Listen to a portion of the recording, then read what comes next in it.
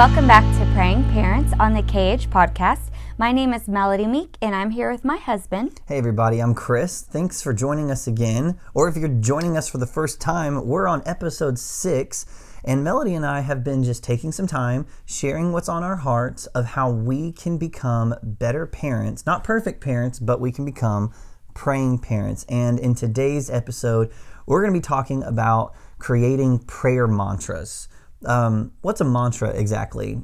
We actually have the word typed up right now to explain the definition. So Melody, read to our listeners what a mantra is. It is a word or sound repeated to aid concentration in meditation, a statement or slogan repeated frequently.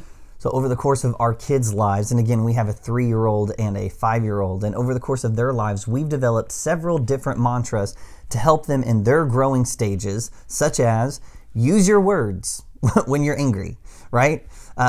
Your hands are to help, not to hurt. These are little phrases that we just constantly say throughout our house, like our son is really good at this one. When you're angry, let's stop and let's take a deep breath and let's count to 4. And he's really good at doing that on his own. Mm-hmm. Do we have any other mantras in our family?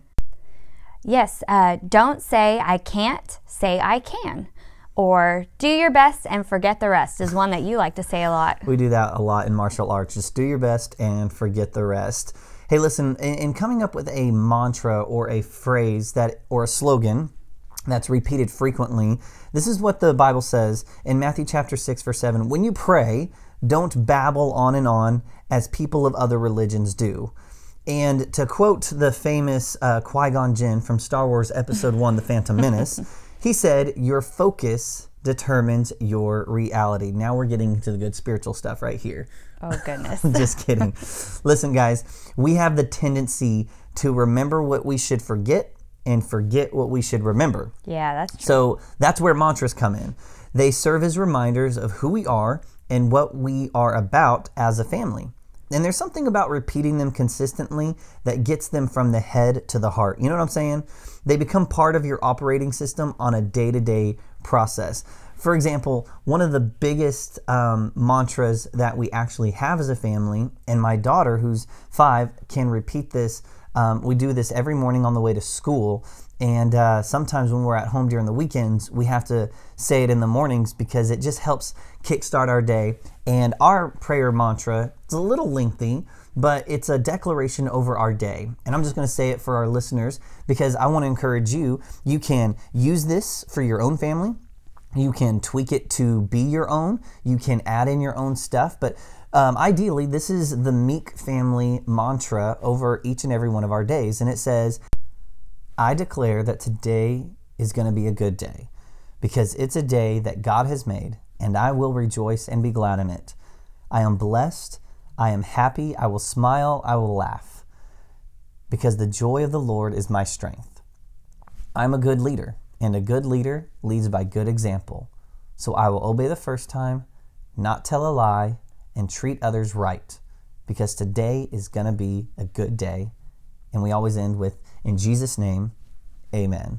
So in a way, we're helping teach our children how to declare over their life God's promises, God's establishment, and it's a prayer. So we are dedicating it over ourselves, but we're also pointing it back to Jesus. Well, it really helps set the mood for the morning, especially if the morning has gone off wrong. Yes. With toddlers, that can always happen. Hey, listen, or teenagers. Come on, somebody. We know how mornings can go.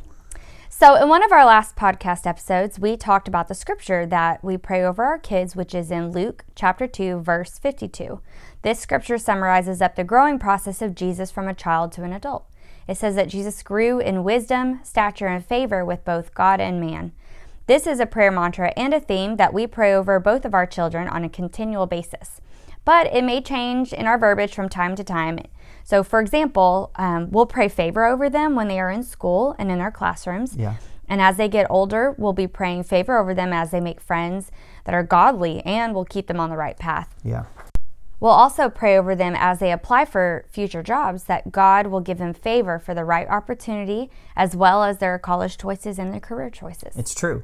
So how do you, as a praying parent, go about finding a prayer mantra for your child specifically?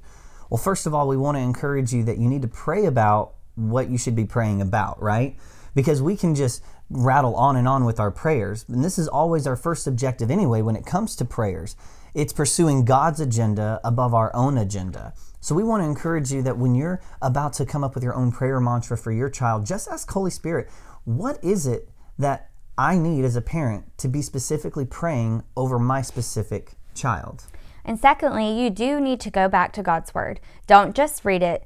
If all you do is read the Bible, then you're just actually misreading it. There's a lot of interpretation that comes with the Bible.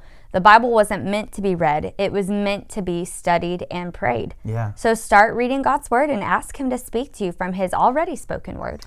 Hey, we all kind of remember the story of David, the shepherd boy, right? David versus Goliath. Everybody with me? Well, before he was known as the kid who defeated Goliath and stuff, all he was just a shepherd boy. And before I kind of dig a little bit more into this, sometimes it's not enough that you come up with a mantra over your child alone. Sometimes you need to tap into your spouse and even someone who's in your child's life of influence or spiritual leader.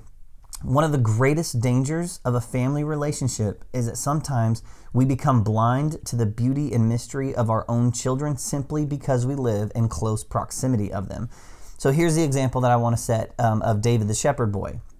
Do you remember the story in the Bible where the prophet Samuel was sent by God to go anoint the next king of Israel?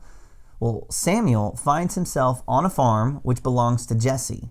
And Jesse brought out all of his sons for Samuel to look at. Samuel saw all of the sons. They were tall, they were strong, they were handsome men, the Bible says. And Samuel thought that surely one of them would be the next king. But God said, no, because I don't look at the outside, I look at what's on the inside. So finally, in the scripture, David was brought to Samuel, and God told Samuel to anoint him as the next king of Israel. Even Jesse, David's own father, didn't even recognize that David had the potential to become a king in the first place. Because when Jesse looked at David, he just saw a shepherd boy.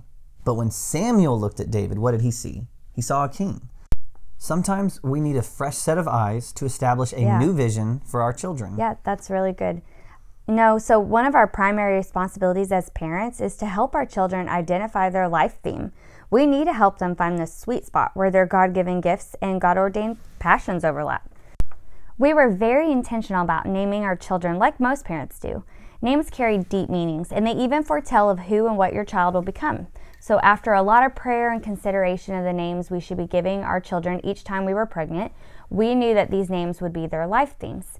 For our daughter, we named her Harmony Dawn Meek. And hey, it's not because we named our daughter Harmony because your name is Melody. No, not at all. We actually had a lot of different signs as we were praying for her name that kept pointing out the name Harmony, and it was something that just like resonated deeply in both of our hearts, and we were like, you know what? Even if other people find this cheesy, we know God is asking her to be called Harmony. So it's because God told us that our daughter would grow up to be someone who would be a peacekeeper. Her name means the peaceful song that brings forth the morning light. We combined the meaning of harmony and dawn to create her full meaning, the peaceful song that brings forth the morning light. And the theme scripture that we have spoken over her life is actually printed up and framed in her room, which says, "Let the morning bring me word of your unfailing love, for I put my trust in you. Show me the way I should go, for to you I entrust my life." Psalms 143:8. And for our son, we named him Colin Alexander, which means victorious defender of mankind.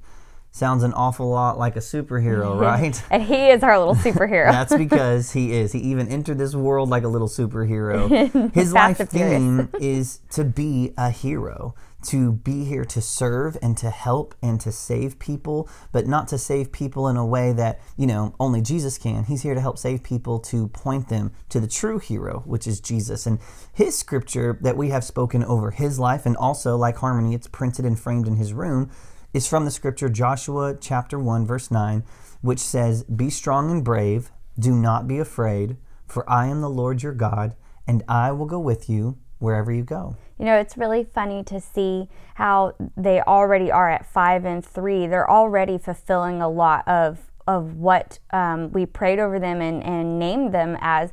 Harmony is a rule follower. She wants to keep the peace. If something is not right between her and someone else, like she may have a hard time at first processing her emotions, but in the end, she's like, everything needs to be right. She wants to go on dates with us individually. She wants to have that connection. She will tell somebody, you're not doing that. You're not doing the right thing. This is what we're supposed to do. Like she really is like this little peacekeeper leader that wants to make sure everything is going right in the world. And then Colin, he literally is just like this super empathetic kid, but on top of that, he's like super active and physical and just wants to always be a little superhero and pretending to be one and wanting to fight the bad guys. And but his empathy skills, I know, is going to bring so much of that, showing people who God is. Like, he'll be able to be really close and relate to people because, like, he's just so empathetic, and he'll be able to reach out to them in ways that others probably wouldn't be able to, and hopefully bring them to God out of all that. And absolutely. It's really fun to see that. So even if your kid is not 3 and 5 like ours are, your kid's a teenager, your kid's grown up and moved out of the house and has kids of their own, listen, that means you're a grandparent, and you can be a praying grandparent just as much as you can be a praying parent. So absolutely. Today we want to encourage you to ask God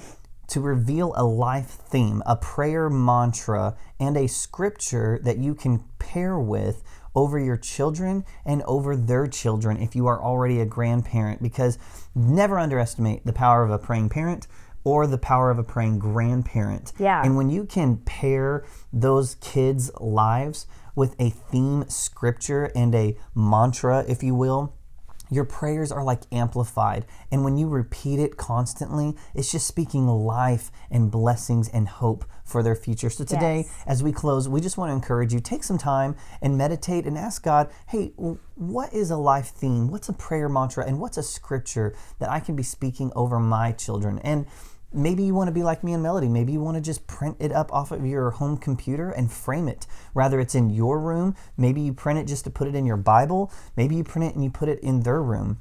It's something that they can see, that you can see, and it's a constant reminder that God has a plan over your children's life. Yeah, and God could even give you different verses for different seasons for absolutely. Each child. That's good. He's always, involved in our lives, and he knows what each child needs as they grow. So that's good. Well, listen, guys, that's all the time we have for today. Thank you for joining us. If you have any questions or you have a testimony that you want to share with us about the Praying Parent Podcast, you can send us your request and your questions to chris@thekingshouse.church. Until then, guys, we want to encourage you to keep praying, and we'll see you next time. Love you guys.